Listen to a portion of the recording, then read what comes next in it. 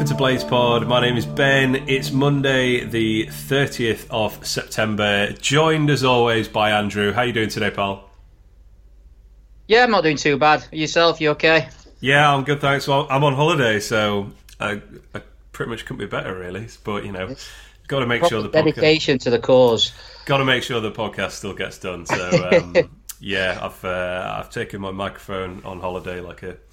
Well, I don't want to say like a loser, like a professional podcaster, I suppose. Do you know what? I saw actually it's International Podcast Day today, actually, so all the more reason to get this done. Yeah, I mean... All right, yeah. I don't usually pay too much attention to those things. You have, like, I don't know, International Cushion Day and stuff, don't you? Just, like, completely meaningless things, but... Yeah, I saw that one before we started recording. So, hopefully this sounds all right, and hopefully I don't get interrupted by a seagull or anything like that. So, we'll see how it goes. We're going to talk, obviously, about the weekend's game. Let me start with a question, actually. So, we obviously lost 1-0 to Liverpool this weekend. Both of us predicted that United would stay up this season. Do you feel better, worse, or the same about our chances of staying up? Better. Not just from that game, from what I've seen so far. It's a lot. We're competing a lot better than I thought we would be. We've not looked out of his depth in any game, and that you're only going to get one game harder than that. To be fair, I imagine we'll pick up an hammer in here and there because you know there are some good teams who can beat you. But I think this season it's much of a muchness outside the top two. It really does seem that way, doesn't it? I mean, if you compare the performance in this 1-0 defeat to last weekend against Everton, I mean, completely chalk and cheese. I mean, as I kind of said beforehand, I sort of expected the sort of flow of the game to be quite similar in terms of, you know, we're going to have to do a lot of defending. We're not going to have much of the ball. But actually, we posed so much more of a threat in this game than we did against Everton. But I think probably more than I could even really realistically hope. I was really impressed with how we played. And, yeah, it's kind of I don't know, it's a weird thing to process where it's like, we just played the champions of Europe and I'm actually sat here like that was a missed opportunity to actually get something out of the game. I think that was the feeling, wasn't it, after you were proud, you were happy with the performance, and I think this is what obviously came across in Wilder's comments, but there was that, I never thought I'd walk out of that game losing 1-0 and being disappointed, but I can't lie, I was disappointed at the end. I were absolutely gutted that we're probably not going to get a better chance than that to get anything off Man City and Liverpool. But it weren't just about that. With the manner of the goal and everything. If they'd have scored a worldie from 30 yards, you could have said, well, that's the difference. But to lose in that way were really cruel. Yeah. Well, we could probably jump straight to that, actually. I was beforehand trying to think, like, under what circumstances am I going to be annoyed after this game? And I was like, knowing that I was going on holiday immediately after, obviously, it takes the edge off a little bit as well. But yeah. It was like, well, if we lose 5-0, then you're probably just like, well, you know, Liverpool are incredible. They've won the first 7 games. And it's like, was it like 15 games in a row now? Something ridiculous? Yeah. 16 now, yeah. Yeah. So, you know, if we got absolutely hammered, I feel like I would have just been like, well, you know, what can you do? And yeah, I had in my mind, like, conceding a last-minute goal. That's what I said, exactly that. So as long as we don't concede last minute at 0-0, I'll be all right. But then, yeah. The gods conspired to throw up another scenario, which left us. I don't know. I just had my head in my hands. I couldn't believe it. Really, just out of nothing. I mean, this is a bit of recycle play in it. Wijnaldum hits a pretty firmly struck shot from the edge of the area, straight into Henderson's hands. He doesn't really need to move. It's quite a low shot, so he has to crouch down, and then it just sort of trickles through him into the net. Massimo, did you see that? It was like the anniversary of that. Do you remember Massimo Taibbi, the Man United goalkeeper? Oh yeah, it was against Southampton. Exactly. It was the anniversary of that the other day, freakishly. So definitely shades of that. Trickles into the net, and that proves to be the only goal of the game. And yeah, I mean, once again, you come back to this thing of like, so many goals that we've conceded are so avoidable, and again, that is really frustrating, isn't it? When you think sitting on the upper tier, and it honestly sort of went in slow motion. You just you thought almost like as it like trickled in. I don't know if you've seen it from behind the net. You probably won't have actually, but it goes in so slow. I mean, I don't think he could have got it, but it was like, no, this can't be. Is this happening? It's like so you had so much time to process actually what had gone on, and I was just stood with my head in my hands genuinely for about 2 minutes to be honest. Yes, same I think. Well, I was at the far end, and I could see. I sort of saw almost immediately he's messed that up, like it's gone through him. But then, as you say, it was like another 3 or 4 seconds. It felt like before it actually went in, because I was like, he's messed it up. Has it definitely gone in? And then, nobody actually made a move to sort of clear it. So, I mean, what can you say with Henderson? I mean, the reactions of Henderson himself, as I said, because I was sitting in the upper tier, and then he had his head in his hands himself for a good sort of 2 minutes after, and then as we were on the attack, we were out for a throw-in, or one of their players were injured, or one of our players were injured. I just kept looking at him, and he would just like crouch with his hands over his face, or so. Yeah, he knew obviously, and he just looked absolutely gutted. I mean, to be fair, he came back. He made 2 routine saves after, then a great catch, and then obviously that fantastic save against Salah, but. Yeah, I mean, how do you feel about Wilder's sort of how he's handled it? I was obviously he's getting a lot of stick from neutral fans and in the media, isn't he? So, I thought it was the right thing to say, to be honest. Maybe if Henderson had only come to the club this season, and this was his first kind of high-profile mistake, then perhaps it would have been true. I actually doubt that he would have said that, Wilder. What did he say then? He basically said, I'm not going to put my arm around Henderson. He made mistakes last season and bounced back. He has aspirations to play at the highest level. He wants to play for Man United. He wants to play for England.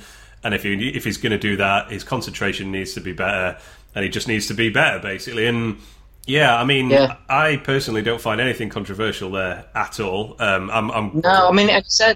He said that people are saying you should stick up for him because everyone's seen the goal. He can't turn around and say, we're a bit unlucky, and I think it'd have looked absolutely ridiculous. Well, I think managers do look ridiculous when, obviously, you could say, he's made a mistake, and we're going to put his arm around him, and no one knows what goes off behind the scenes. But if Wilder had come out and said that's just one of those things, I think our fans would have been mad about it. Because people were saying that's a massive error that's let us down, basically. If it had said it's a rainy day and the ball's hit hard, and sometimes it just happens where the keeper doesn't grasp it properly, because those things are true. The other thing is a defender slides in to block the shot, which temporarily obscures his sight of it as well.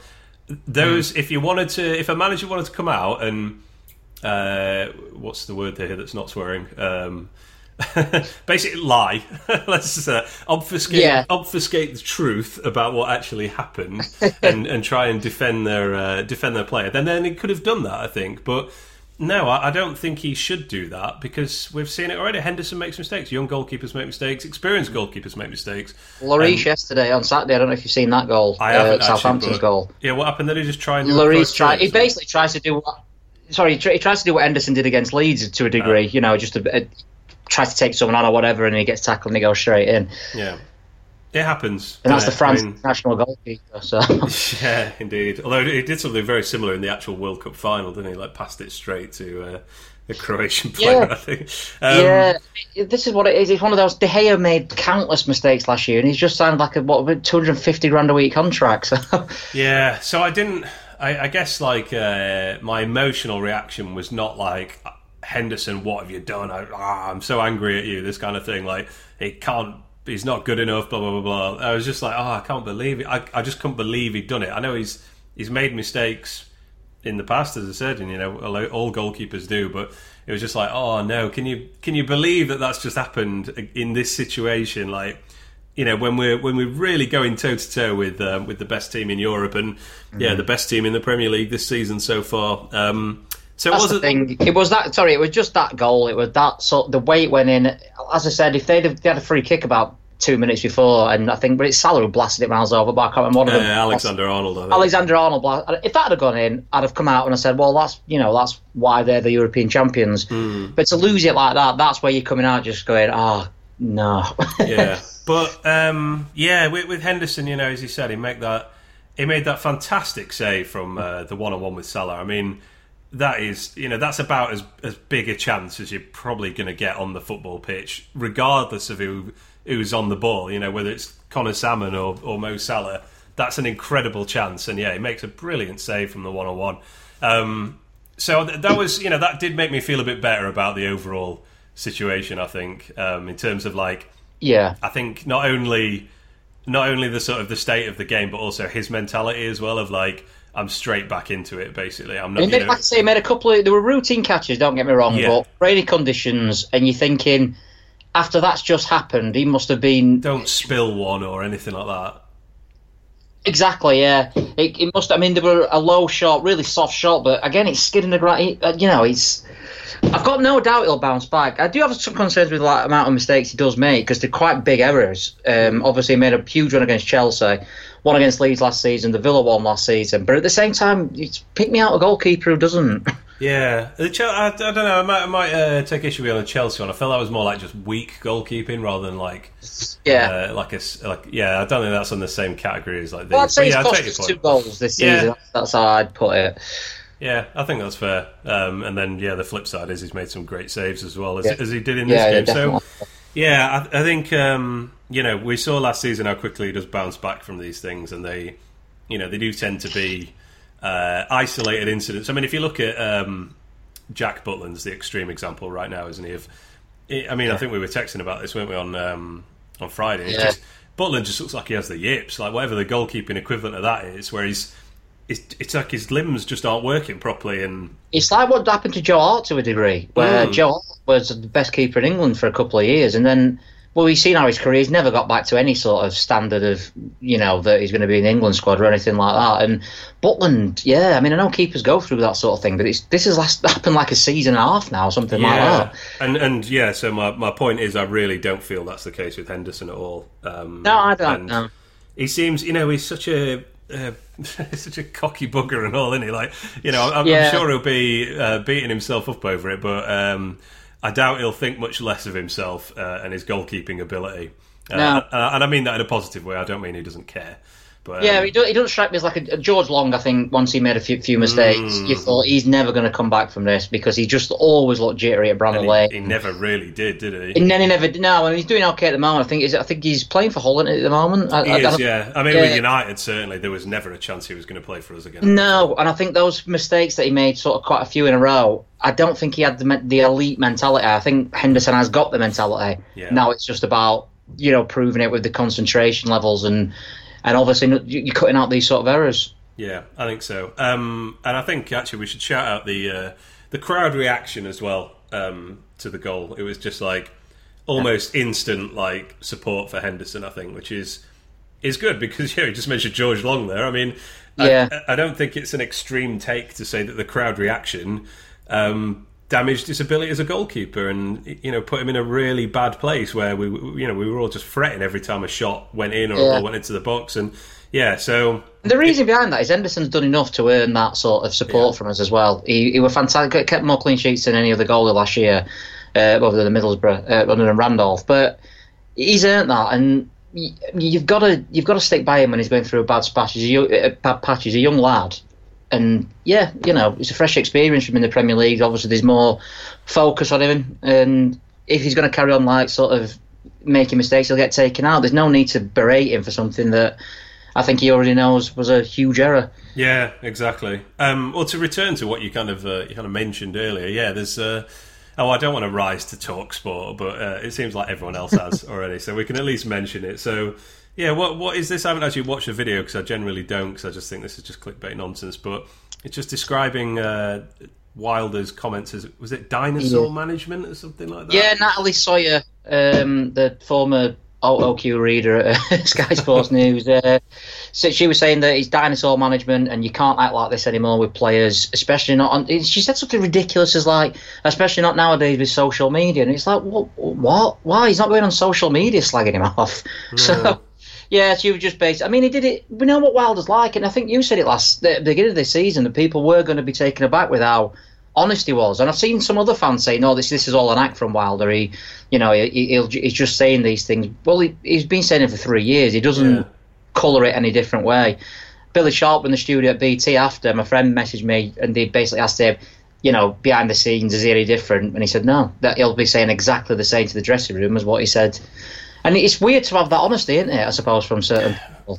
Well, yeah, weird is absolutely the right word, because, I mean, yeah, you're right. I did say before the season, I think some people will be taken aback by Wilder's honesty. But I have to say, I'm surprised by how surprised people are. Like, it's like every single thing Wilder says seems to provoke some kind of shock in the football media. And it's like, but he's not saying anything particularly controversial. No. Quite the opposite. I mean, he's a bloke with high standards. He's a winner. Look at his promotions. Look at his record. And the thing about footballers, it's changing. They're not children. I remember Brian Clough when this was only an interview I've seen before I was born, but I think they won a European Cup tie second leg, and they cut to Brian Clough and he goes, "Well, Peter Shilton let us down massively in the first leg, so we've had to." And if Wilder had said that, then people would have been going, "Oh my, what's he saying?" Well, I don't see the difference. They're the same. It's frustrating because it's not an old school style of management to me. It's just being genuinely honest. If you were coming out and saying, we were absolutely rubbish when we won 3-0, then you'd be saying, well, yeah, that's a bit, well, I don't know what he's trying to do there. But everything he said were completely spot on. Yeah, I mean, if anything, it's really progressive man management, squad building, because it just shows, like, I don't care who you are. I don't care if you are going to be England's goalkeeper for the next 10 years. You have to do better. If you're going to play for Sheffield United, my team, you have to do better. And I mean, that's amazing to me. I want that every day from my manager. I mean, I've always said it's incredible having a manager who has higher expectations and standards than a lot of the fans do. That's incredibly refreshing. And I don't know, I'm really, I'm really stunned by people being surprised by it. I had a sort of a poorly thought out, but I haven't thought of a counter argument to it yet, theory that I just came up with earlier, which is I kind of wonder if the wider media has a sort of level of expectation of what a promoted manager, a manager of a promoted team should say, and occasionally what they should expect. Yeah, what they should expect, and so maybe in their eyes we should be saying, "Oh, weren't we unlucky today?" And I'm really proud of the players for how well they did and all this, and that's not how we've got where we are. No. In terms of like, and let's be honest. I mean, another argument to it is, he's picked Henderson out. Well, I didn't pick him out. Obviously, he had to make obviously, we're going to talk about the goal.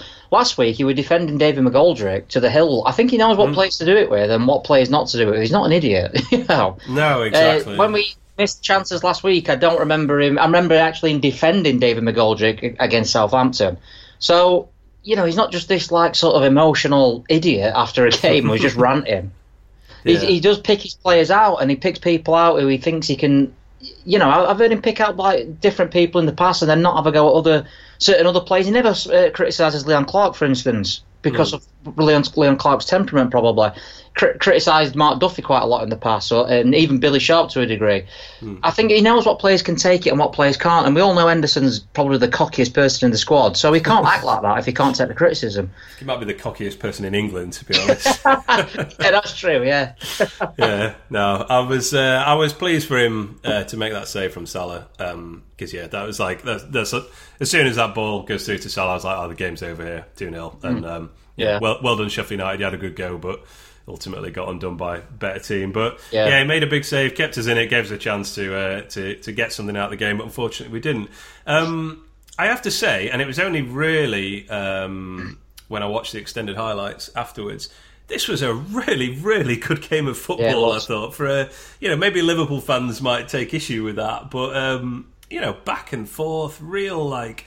Full effort from both teams, some great bits of individual play, some great team moves, and so much to be proud of from us, I think. I mean, just quickly on the Liverpool fans, I mean, I don't want to do this sort of point scoring, we're so much louder than you kind of thing, but I was really surprised by how quiet they are. Like, absolutely, or rather they were. I'm sure they'll be much more loud for, I don't know, when they go to Old Trafford or something like that, but yeah, I mean, you were sat above them, and you basically... Yeah, I was sitting up here, and I think they sung 3 times, and you can hear them, obviously. Like, when we played Leicester away, Leicester at home, on the upper tier, all you could hear were Leicester all the way through. I don't know if that came to the Kop. Yeah, it did, yeah. Yeah, Southampton were really loud, yeah. They were loud. Palace fans not as much, but more so than Liverpool fans. And I can only imagine that it's because it's so nerve-wracking that they can't lose a game. Because if they lose a game, then their season is, I won't say it's over, but, that's a huge, huge dent, isn't it? If the one game, that's the only thing I can put it. They went mad at the end, don't get me wrong. I don't know if you saw, I don't know how quick you left the ground, but they were going absolutely mad at the players at the end and, celebrating. Oh, I did see that, yeah. And then you think, fair enough, it's an important win. And I know they weren't at the best, and I know... it must have been a nerve-wracking game from their point of view, more so than ours. But, they were really surprised. They're definitely, in terms of ratio to numbers, they're the quietest fans that, I'd ever seen at Bramall. The rest of the actual atmosphere from United fans, again, not to do the our fans are amazing kind of thing. Yeah. But, it was a really good, for a lunchtime kickoff as well, which is a traditional dampener of any kind of enthusiasm. And certainly after the Southampton game, where I didn't think the atmosphere was very good, this was great. I was a little worried, but they'd been an earlier game. I thought, we need to be, obviously the fans were going to be a huge important thing if we were going to get something. I was a bit worried with the earlier kickoff there. It were going to be, but I were up for it, to be honest. I don't know how you felt going into the ground. Really looking forward to it, because it's the first game, you could argue less than maybe, but it's the first game that I think we've had at home that we were going to lose, It doesn't really matter if we lose. I know that sounds, Wilder would kill me if he heard me saying it, but you know what I mean? It's the one game, it's one of the two games this season where you're going in thinking something mega is going to have to happen here for us to get something. Yeah, and as it happened, something mega almost did happen because we played so well. I mean, am I wrong to think this was our best overall performance of the season? No, I've wrote that exactly. We got plaudits from all over the place as well. I was reading Twitter straight after the game in the pub and stuff, and I just put Sheffield United in a team. Fans from other teams just saying this Sheffield United team are brilliant and they were so unlucky, and I hate all that plucky underdog stuff, but I think the way we played, it wasn't a Warnock backs to the wall, let's defend cup tie sort of thing. We actually matched them in terms of attacking play, counter-attacking. I actually saw a funny Man United fan said, I think Sheffield United are actually better than us. And then another one replied, is that supposed to be a compliment? Because it's not. It's quite light. Yeah, no, I know a few Liverpool fans, and they were like, wow, you guys are going to cause a lot of good teams a lot of problems this season. Like we've got away with that one. And yeah, you can definitely say that Liverpool underperformed in terms of what their normal levels are, but I mean that's such a trend against United, isn't it? Every time we take something off other teams, it's because it's the worst they've played all seise. Well, obviously on the view from that's all I get. That's all you see. That's the worst we've played. That's the worst we've played. But you look at the players we've kept out. Wilfred Zaha did nothing against us. Moise Kean did nothing against us. Sigurdsson did nothing against us. There's only really out of the big players. There's only Tammy Abraham, I think, that has actually caused us real issues. That's not a coincidence. No, absolutely not. I mean, so Salah and Mane definitely had chances in this game. I think if you're a Liverpool fan, you can say we deserve to win the game. We being Liverpool, obviously, because we created some of the best chances of the game. Yeah. The flip side is a draw would not really have been a shambles by any stretch either. I mean, you mentioned how good we were on the counter attack. This is why I'm quite high on our chances for the rest of the season, because I don't have us down as a counter-attacking team.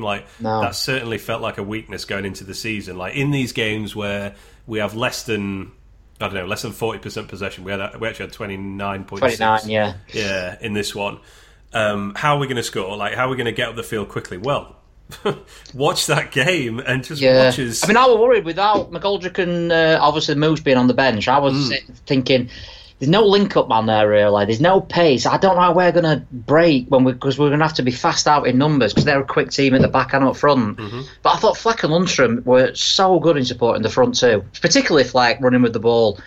I think in the past 3 games or whatever it is since he's come back. Is it 3 games since he's come back in? It is 3, yeah. Yeah, I think that's the best run of games he's had since the League One season, but obviously at a much higher level. Yeah, I'm just trying to think if I can disagree with that. I'm not sure I can, to be honest. I mean, I've wrote down as one of my points as well. Yeah, it's there's 3 really, really good games in a row since he got back in the team. Yeah. Created 2 chances himself. There was a couple of them runs from deep. I mean, the one with the ball where he in the second half where he checked back inside on Matt. I think it was Matip, the defender. And then he kind of had his shot blocked, and I was like, That was the second most frustrating thing of the day for me. That obviously the goal's the first one. On that one, you were like, shoot, on your left foot, pass it, and he just did everything like, Yeah, but it's an incredible run. Like just powering past midfielders who, Fabinho and Henderson. These are like international class midfielders, like some of the best midfielders in the Premier League. And he just like blew past them, and then great. So it was good composure to tuck inside. And if he finishes, we're going like, wow, what a goal that is. Get that in your goal of the season list. But unfortunately, it was blocked, and it ran to Lundstram, and his shot was blocked as well. I think he did the right thing once he knew. He realised, I think, that he'd taken it too far to shoot with his left.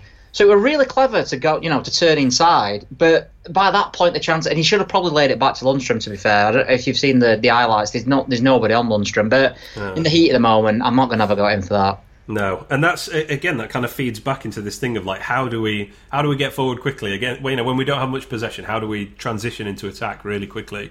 And to see that from Fleck, I mean, because we still have our concerns about this flat midfield three and the no number 10 kind of linking it and it having men up the pitch and stuff. So if Fleck can keep doing that, that really does negate that in terms of games where we have to be on the counter a little more. And Lundstrom's always there for a shot. I think he probably had a shot in every game this season, which might not sound like a big thing, but for our midfield, it's not something we get a lot of goals from, is it, normally, even in the promotion season? So I think we've got in Lundstram someone who can sort of arrive more so than the other midfielders, to be fair. And if Fleck can keep that performance on in terms of running with the ball, because I thought he was excellent in the second half against Everton as well, to be fair to him. I think that flat three is looking a lot better. Yeah, agreed. The other thing Fleck did that we should call out is that brilliant tackle in the first half. So Mane hits the post from close range and it runs back to Firmino. Fleck just slides in and makes a goal-saving tackle with the game obviously still at 0-0 at that point. I mean, I thought he was really, really good with and without the ball. I gave him the man of the match. I mean, my friend who was watching on BT said they get it O'Connell, and I said, but could have been Fleck, could have been Stevens, could have been Lund. You could. I mean, I hate doing this because we've lost 1-0, but you can't ask for much more in a performance than what we got on Saturday. No, take away the mistakes in both areas, which obviously that's what's going to see us struggle more than likely if those things carry on. But in terms of the individual performances of the player, I thought I'd nothing but praise for him.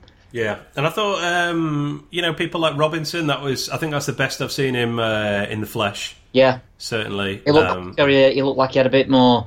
I mean, I think I don't know how good this is due to Van Dijk and Matip, but I think they physically were Robinson and McBurney were beaten by the Liverpool centre-halves, but they offered a lot more in terms of link-up play and a little bit of trickery and stuff like that. I thought McBurney worked incredibly hard. He did, yeah. I mean, I know he shows up quite positively in like the defensive stats as well, McBurney. I think he blocked a couple of crosses, which was more than like any of the full-backs or midfielders did or anything like that. And I thought they were both... both of us wanted Muse to start, I think, didn't we? Yeah, I did. But I think both of them justified. Robinson and McBurney justified their selection, definitely. I just like the directness. There's a couple of times McBurney, in the first half, he picked up the ball on the counter attack and then he dribbled into the box and sort of dropped his shoulder and had a shot. And all right, didn't force a good save or anything like that. It was pretty straightforward save, but.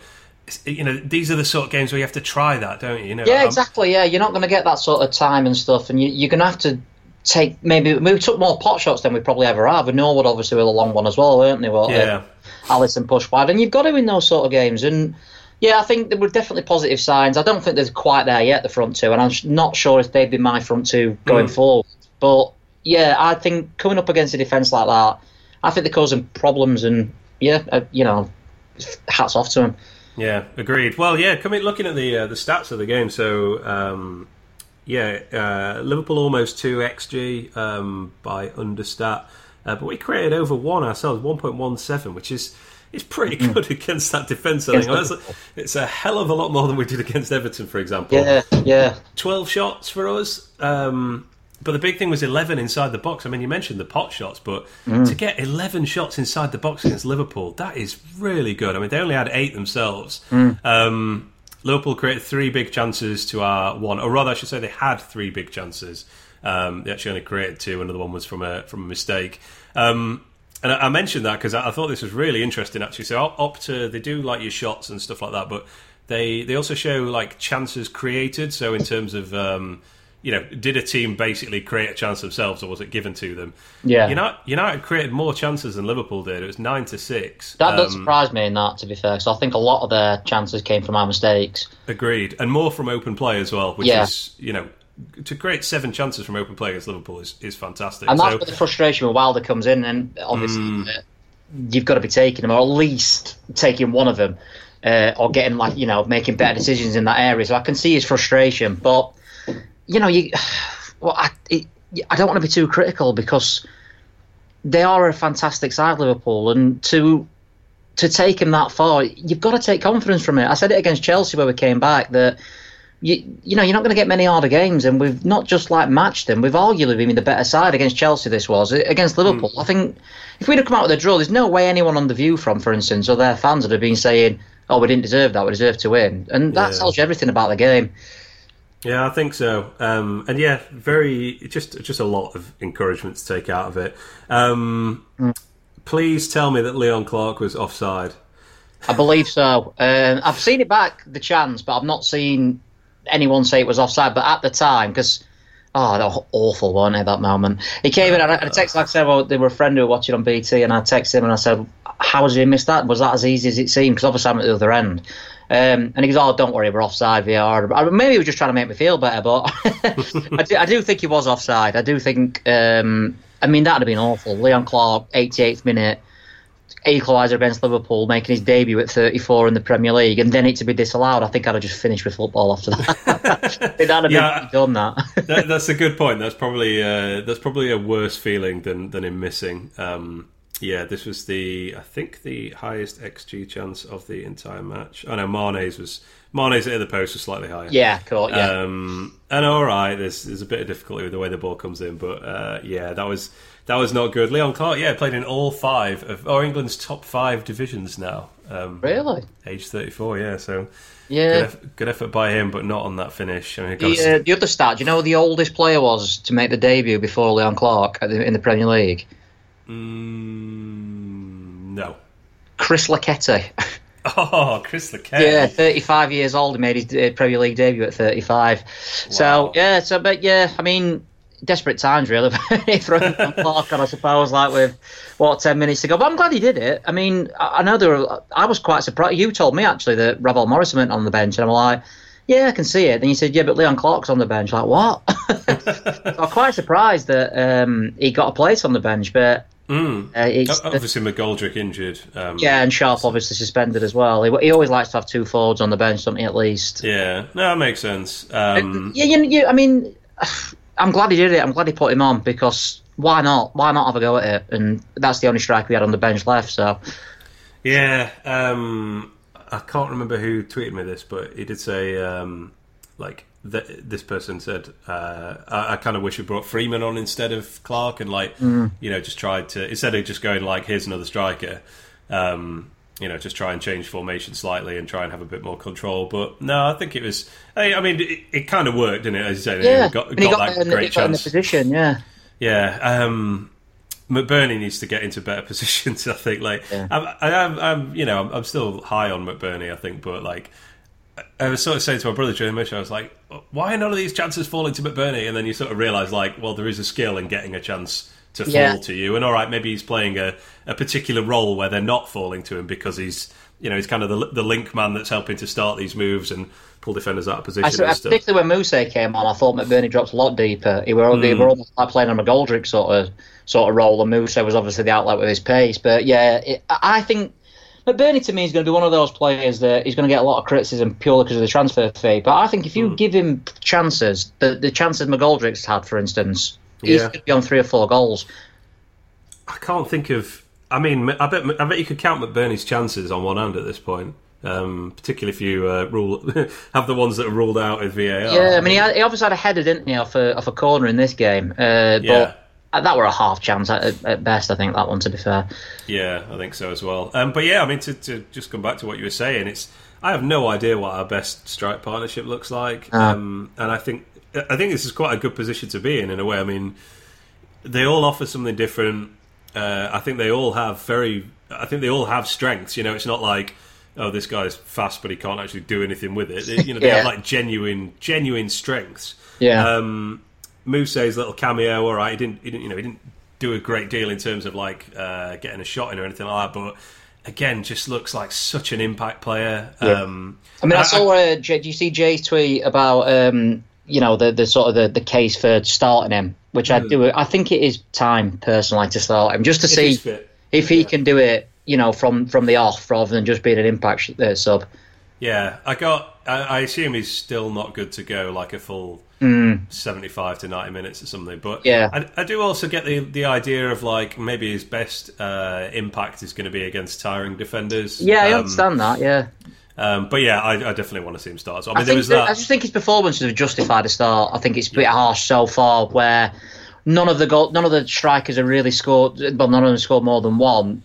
And he's not had a start yet. I'd give him a go, just see how it goes, just see how we get on.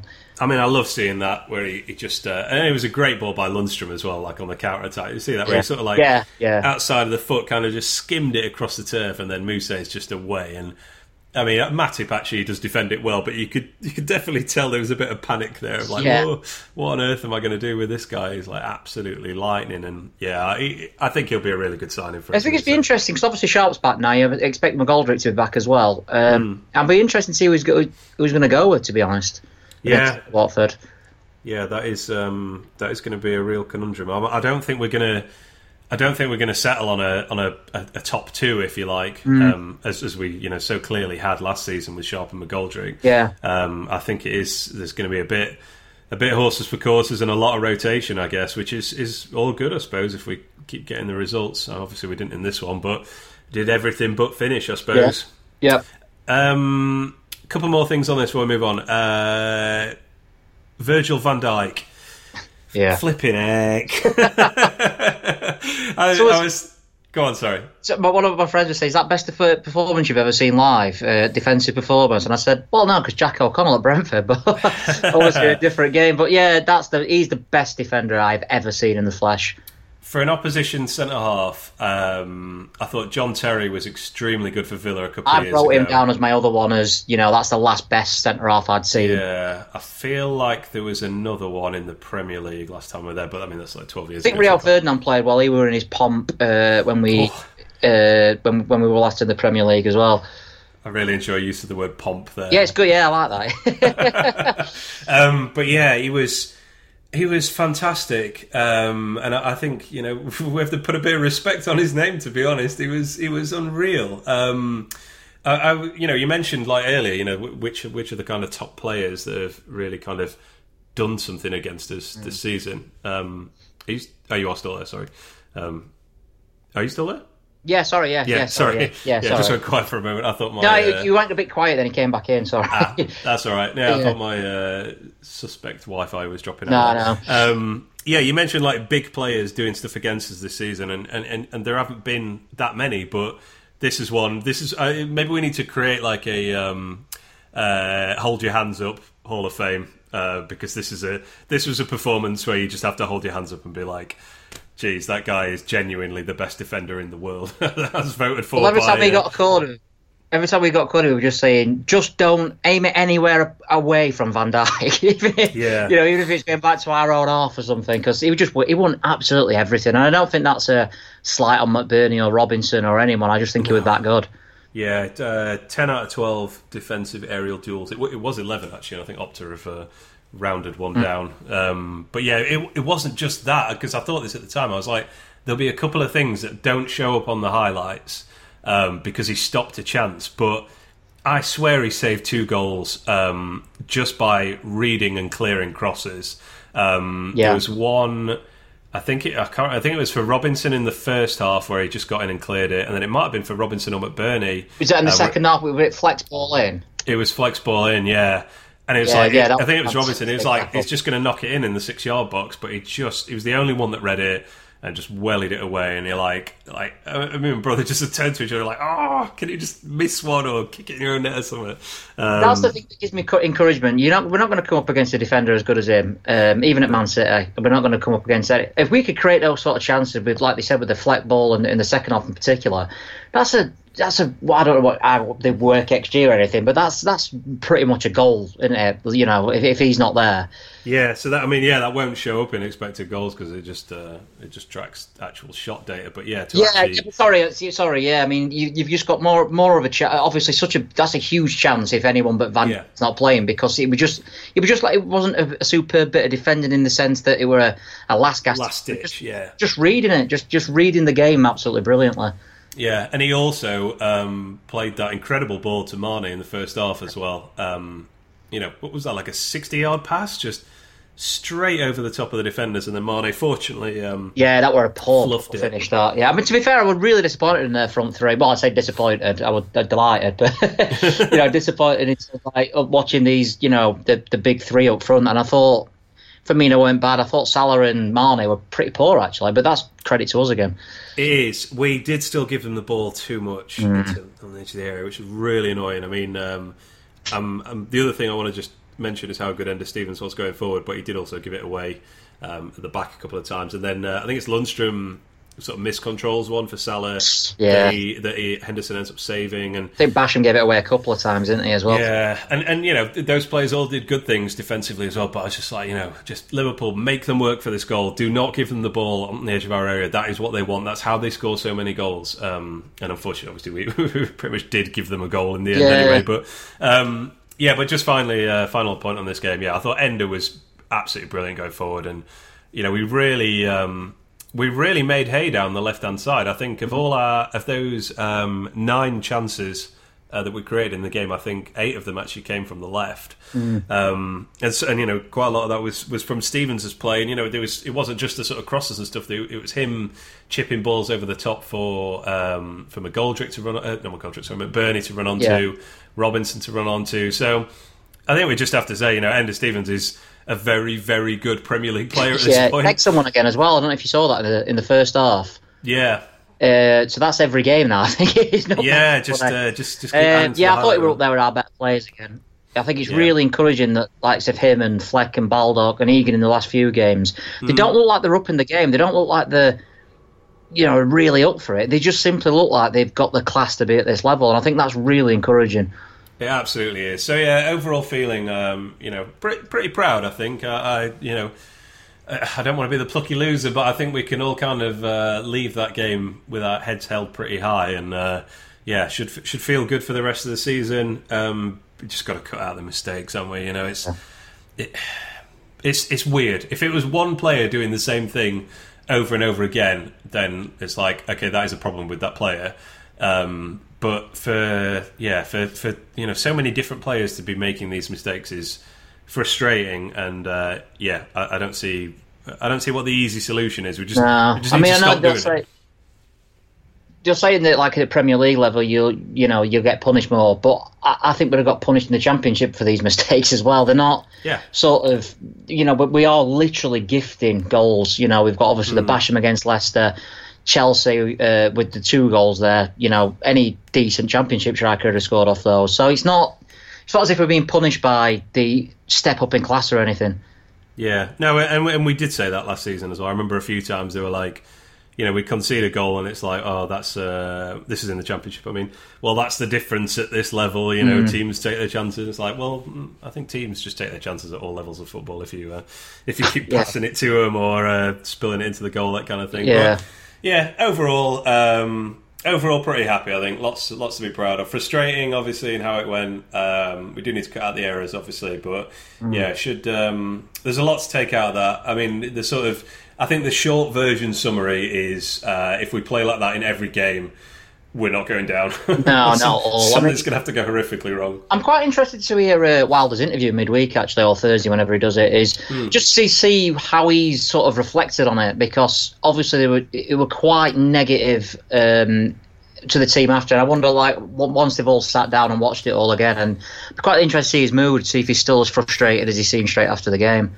Yeah, I'll look forward to that one as well, actually.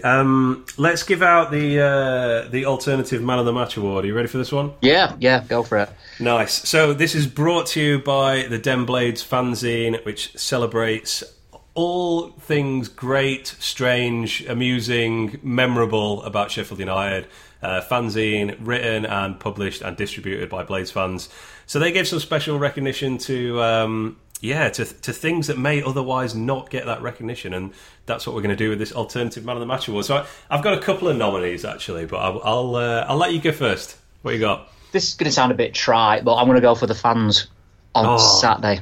I love it. Go on, make the case. It's easy. I understand it, and I hate it when teams say we were louder than them and stuff. But it wasn't the loudness; it was the. I loved the League One song. You know, we've won League One. You'll never see that. And funny. Just getting behind Henderson for me was really, really good to see. And cheering him at the end, it's easy when you lose to, you know, just walk out with your head down and stuff. And we do that many, many times at Sheffield United. But yeah, I just thought that's how that atmosphere has to be every week. So I'll hand them this award, or my nomination for this award, in the hope that, you know, that will carry on for the rest of the season, because it quite obviously made a huge difference. I think so, yeah. No, it was great. Like at full time, that was a moment of pride, I think. You know, because I think everyone, like pretty much the whole ground was singing as the full time whistle blew, because it was, you know, I guess we kind of knew, like, time's up. You know, as soon as this gets cleared, it's full time. So, you know, that was great, and you see the standing ovation and stuff. And I know Wilder caused yet more controversy with it was a Southampton game, wasn't it, where he was like, well, I'm not gonna commend the players just for trying hard after you know, giving them an ovation after that one. But yeah, this one, as you say, it'll be interesting to see if he mentions that, or he's asked about it, I suppose, in his next interview. Yeah, I just think that if we're like that every week, that could genuinely, and I hate all this stuff about how important the crowd are and things, but I do think, you know, at this level, with the sort of stadium we've got as well, really enclosed, that could get to a lot of teams if we can keep that level of noise up. Yeah, and hopefully get to our team as well, and spur them on to efforts as high as that one. All right, I've got two nominees. First of all, I've got to shout out John Egan for... Yeah. So, John Egan, just to talk about putting your body on the line. This was taking it to new extremes. He obviously he slipped over on the halfway line, and I guess Liverpool fans know all about players slipping near the halfway line. Yeah, I never thought of it like that, yeah. A bit of a cheap shot. Sorry, Liverpool. And then basically leaves Firmino with more or less a clear run of goal, assuming he can get round him. Instead, Egan, from the floor, makes a tackle with his bonce. I love that. I mean, what a guy. I've missed a few moments like this season, things like that, because you think, well, that's Egan's ball, and I think, I don't know what I'm doing, looking at clock or something, but... And then next minute he's on the floor tackling me with his head. And I'm like, what? What's just happened there? What? You know, I slipped and he just like tackled him with his head. Oh yeah, natural, yeah. just pretty standard John Egan at this point. So yeah, I enjoyed that. My other nominee for alternative man of the match, or maybe man of the week is probably better, is a Sheffield-born youngster made good. Came through the academy of a League One team, got his move to a Premier League team. And he goes and scores 2 goals against Sheffield Wednesday last week, and celebrates. Very good. Celebrates very good. In front of the Wednesday Corp in the reverse of Jamie Vardy, which is of course Dominic Calvert-Lewin. I mean, I had to mention him because not only does he score twice against Wednesday, he scores against Man City, and of course he takes the previous Saturday off to not score against Sheffield United. He didn't even get on the pitch, did he? Yeah, didn't even get on the pitch. The club that's kick-started his career, he recognised how important that was, and he's like, Marco, I'm going to have to take the week off. I'm your best striker. I've scored in every game. He scored in his last 3 games that he's played in, but was conspicuous by his absence from that one. So that is really strange. I mean, I know their fans are not happy with him. But on that subject, you see the Wednesday fans trying to claim Vardy scored 2 yesterday against Newcastle because of what Bruce did to Wednesday. It's like, you can't keep claiming all Vardy's goals. It's like, you're going to end up winning their player of the season. Like. Might have to rename themselves Sheffield Vardy at this point. Yeah, the greatest son of Hillsborough. So yeah, quite torn on that. I like your shout with the fans, though. I think after watching 3 straight Premier League home defeats, I think we can all be recipients of the Den Blades man of the match award. I'm going to say I'm sort of like giving it to myself, I suppose. Yeah, exactly. So, everyone give yourself a pat on the back and pour yourself a glass of something this evening. Good effort by you. So, yeah, there we go. That's the Den Blades Alternative Man of the Match. You can pick up the fanzine from denblades.co.uk, and I definitely recommend checking it out because it is always extremely well put together. The content is fantastic. It's always really nicely designed as well, and looking forward to the next edition hitting my doormat in the next few days, I suppose. Yeah. Nice one. All right, so before we wrap up there, do you want to mention anything from Sheffield United Sunderland last week in the League Cup? No. So we went to this. We had a Blades pod outing. Yeah. It was. I guess it went as I expected. Is probably what you can say. Yeah. It was. I completely forgot about it when you were saying when you were building that up. I thought, what's he talking? Oh yeah, Sunderland. Yeah. I forgot about that. Yeah, I think probably by the time we got to the pub after the game, I'd already sort of got over it. Really. Yeah. I think we just see now, and it'll be the same in the FA Cup as well. If you make that many changes with United. We're just not very good. We play in such a particular way. We're so reliant on the back three being comfortable on the ball and getting it into midfield that you take that out, you take the midfield out, you take the strikers out. It's not just good. Too much. I think there's I saw a lot of comments again with people saying, "Oh, that's our second 11's not good enough." And we said this against Barnet last season. Look how Lundstrom's come on. They're awful in that game. Stearman came in three or four games at the end, were brilliant. Crazy. It's just the amount of changes. It's not necessarily the players. Fleck were quite poor when he came on. He were absolutely amazing against Liverpool. So, I don't. And I thought so. Mousse and Robinson started, and they both came off after about 55 minutes, which I thought was a pretty big signal of where our priorities lay. Yeah. And I definitely saw some players pulling out of tackles a couple of times as well, just don't get injured. So, no, I mean, I understand why people might be disappointed in terms of there's no cup run, and if you look at who Sunderland are going to play next, it's Oxford, so that's a very winnable next tie, and then suddenly you're into the quarterfinals. I think it might be after that, but no, it has to be Premier League for me. Maybe next season, if we stay up, we can. Try and take these cups a bit more seriously. These last couple of seasons have not bothered me at all with the coach, mainly because what we've achieved in terms of promotion last season. It's understandable that he's going to go down that same route again after it worked last season. Yeah, no, I think so. That was probably the hardest man of the match vote I've ever seen, by the way. That one. Who would it? I forgot Besic, I think it was Besic, yeah. And it's just how can you... I just don't think anyone played well. I think you'd have to give it to... I think you'd have to give it to Robinson or Mousse, to be honest. They were the only two that actually did anything in the whole game. So, it was kind of frustrating, but certainly not one that I lost sleep over. And especially, as you say, when you see how well we played against Liverpool. I mean, Wilder said that, didn't he? He was like, if this game had been on Tuesday and maybe it was a 3 p.m. kickoff on Saturday, then maybe I'd have played more of my first team, but... Yeah, it's just you can't. There's such a short turnaround. You can't risk players going into. I won't say it's backfired because we lost to Liverpool. I think to get that performance proves it didn't backfire. Yeah, no, exactly. So next is Watford away, and as I pat myself on the back, as I correctly predicted about 3 or 4 weeks ago, Watford would not have a win by the time that we play them, and that's exactly what we have. Lost to Wolves most recently away, and they got tanked by Man City the game before that. This is a harder game than it looks on paper. Not to do not to big up every team that we play, but Watford have actually not been that bad. They have taken the 4th highest amount of shots per game, the 3rd most inside the box. Defensively, they're allowing the 8th lowest amount of shots per game. In terms of XG, they are right in the middle of the pack. They are 1, 2, 3, 4, 5, 6, 7, 8. I think they are 9th or 10th. 9th. Yeah, right down, so actually, slightly more creative than us. Defensively, all right. Defensively, horror show, worst in the league at the moment. Yeah. However, a big chunk of that is Man City. I think Man City put up almost 4 XG against them in scoring 8. So if you strip that out, they come right back to the middle of the pack. That one game. I think they're fine in the possession stats as well. Yeah, they were actually. Yeah, I think they were like 4th or 5th or something like that. Just this is not a Fulham or Huddersfield of last season. I wonder what odds you get, but I don't think they'll go down. I think they'll string some results together soon.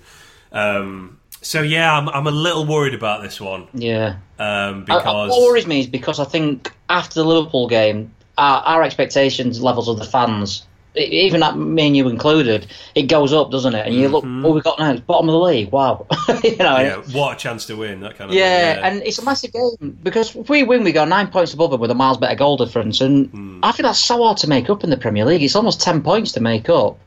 Yeah, it is. So you could argue. I mean, I don't want to jump ahead, and we saw it. Obviously, the season we went down. I think at one point we were 10 points ahead of West Ham. That's almost like a relegation place already not to worry about for us in a way, as long as we don't go on a massive collapse. Because that's 10 points. That's what three wins and a draw. That's a tough ask for them to pull back. They're going to have to go on because they've not really had a hard start on paper. They've got Tottenham the week after us. After the international break. They've still not played Liverpool. They've still not played. I don't know how good these teams are this season, really. But Chelsea or Man United, or they've still not played Leicester. They've got a lot of hard games to come.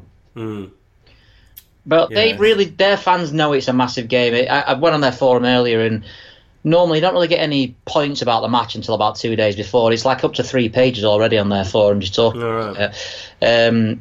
Quite doom and gloom, but they realise how big it is. One of them says, like, for instance, if we lose this, the other boats will be in danger of disappearing over the horizon.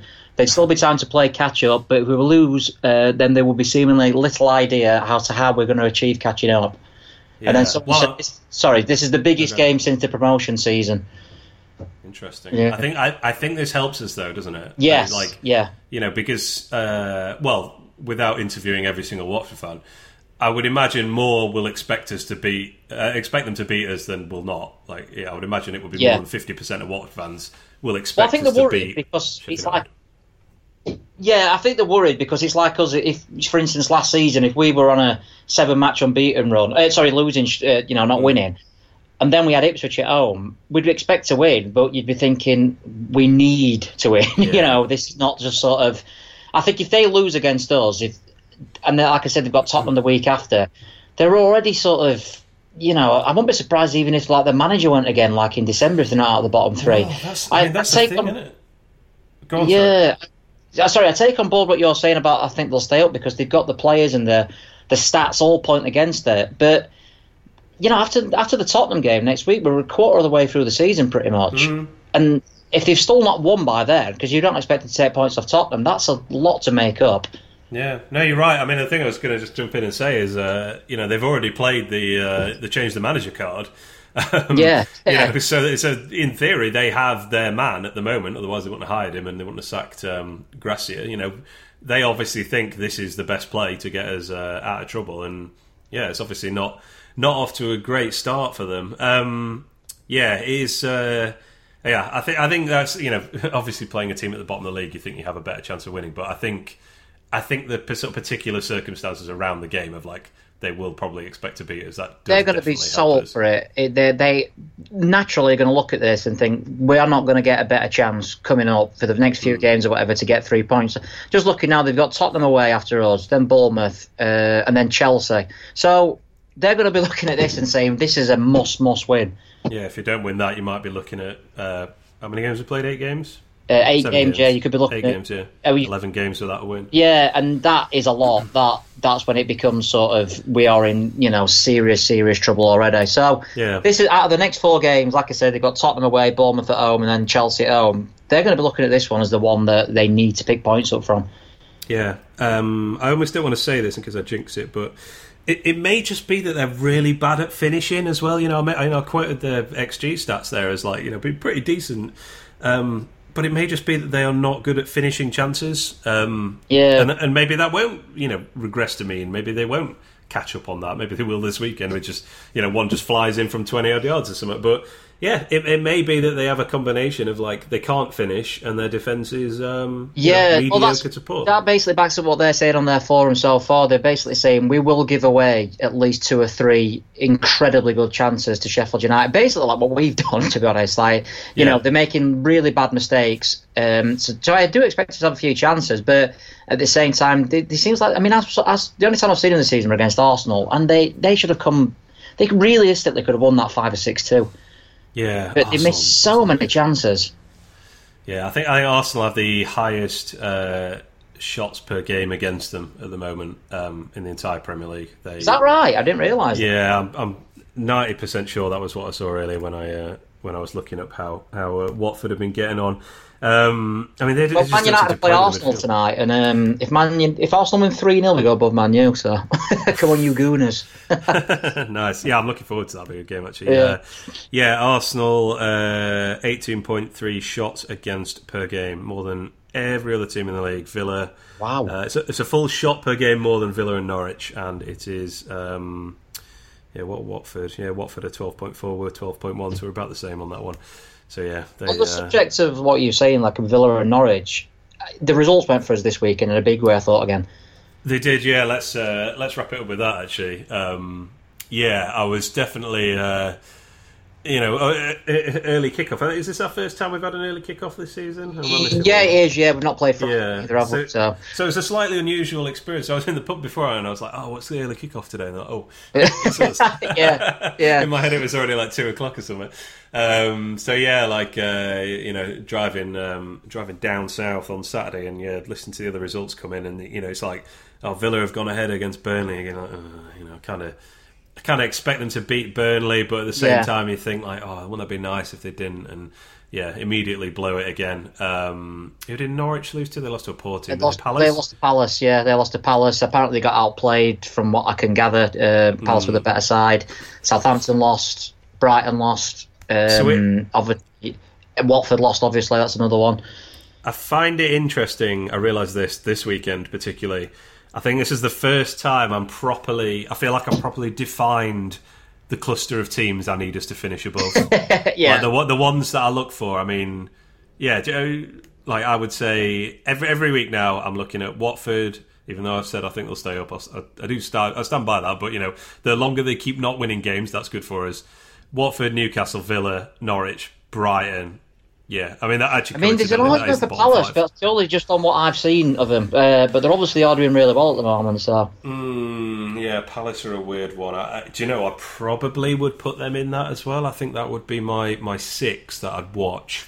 Yeah. I think there was something the other day. I noticed the odds on Palace to get relegated are still not tempting, as in they are shorter odds than you might think for a team that's kind of in the middle of the pack at the moment. So I don't know if they have like a really difficult run coming up or something like that. Interesting, yeah. I mean, they seem to have gone on a really good run. I mean, they've only lost 2 all season, but we've lost 3. But obviously one of those 2 was against us, and they've gone on a good run since then, to be fair. Obviously beat Man U away as well, and they probably have enough. Don't get me wrong, I'm not certainly expecting them to go down or anything. I watched Newcastle yesterday, and they look absolutely hopeless. I know they went down to 10 men fairly early doors, but even before that, they were just getting battered.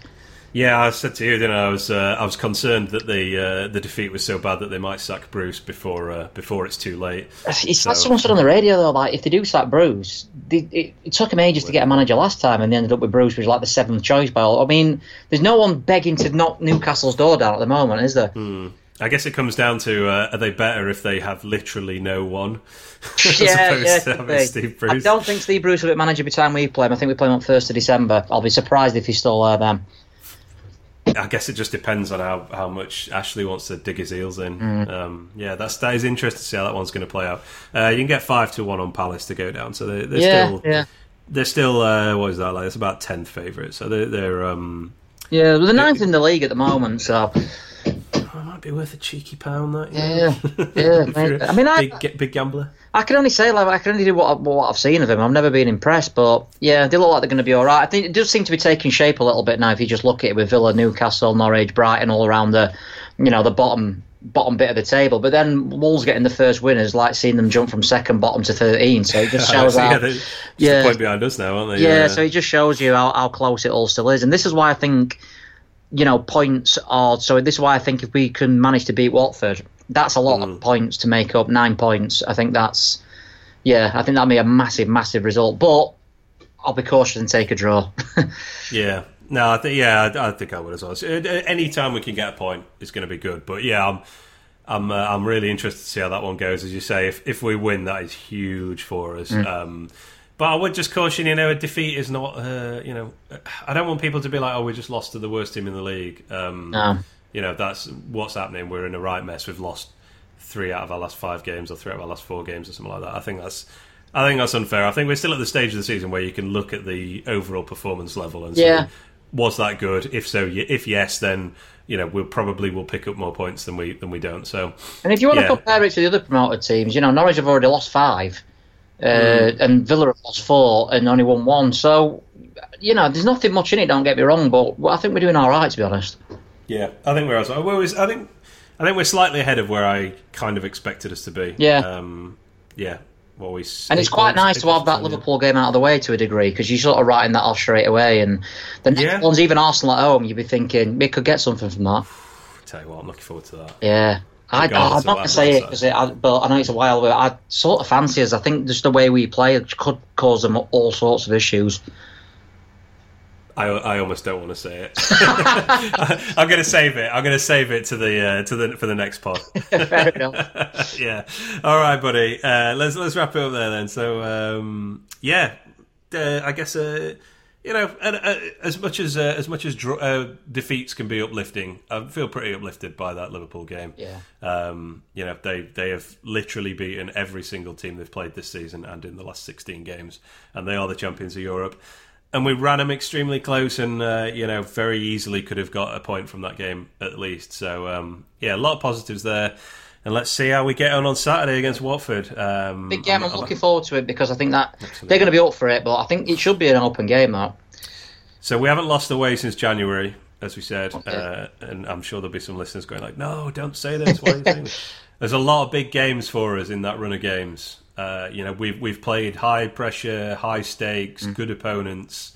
If this is this kind of kitchen sink game for Watford, where they're, absolutely it's their cup final kind of thing, then I don't think that harms us. I think if anything, it could actually play into our hands a little bit. For us, I think the pressure that they're going to be under is much more than the pressure we're going to be under.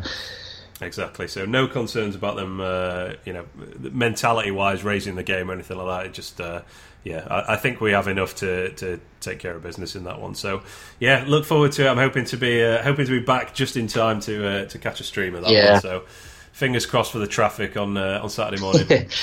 Yeah, good luck. Nice one. All right, Andrew. People check you out on roysviewfrom.com and obviously on Twitter at Panchero, right? Panchero, yeah, that's right. Yeah. Beautiful. And look out for your Watford preview on Friday. Is that right? Yeah. I don't know. I shouldn't probably say this. I might not do it, but I'm going to try and do like a former players view. I think on Wednesday. I've got day off Wednesday, so try and do something like that. Like just see how that Coots and all those guys are getting on at the clubs that left us last season. Oh, I love that. That's a good teaser. I'll look out for that one. Yeah, I'm going to have to do it now, said it, aren't I? Yeah, you are. Yeah, as I was saying, I think, no. Anyway, I'll do it. You're committed. All right, buddy. I'll speak to you later. Thanks a lot. Thanks a lot. Cheers.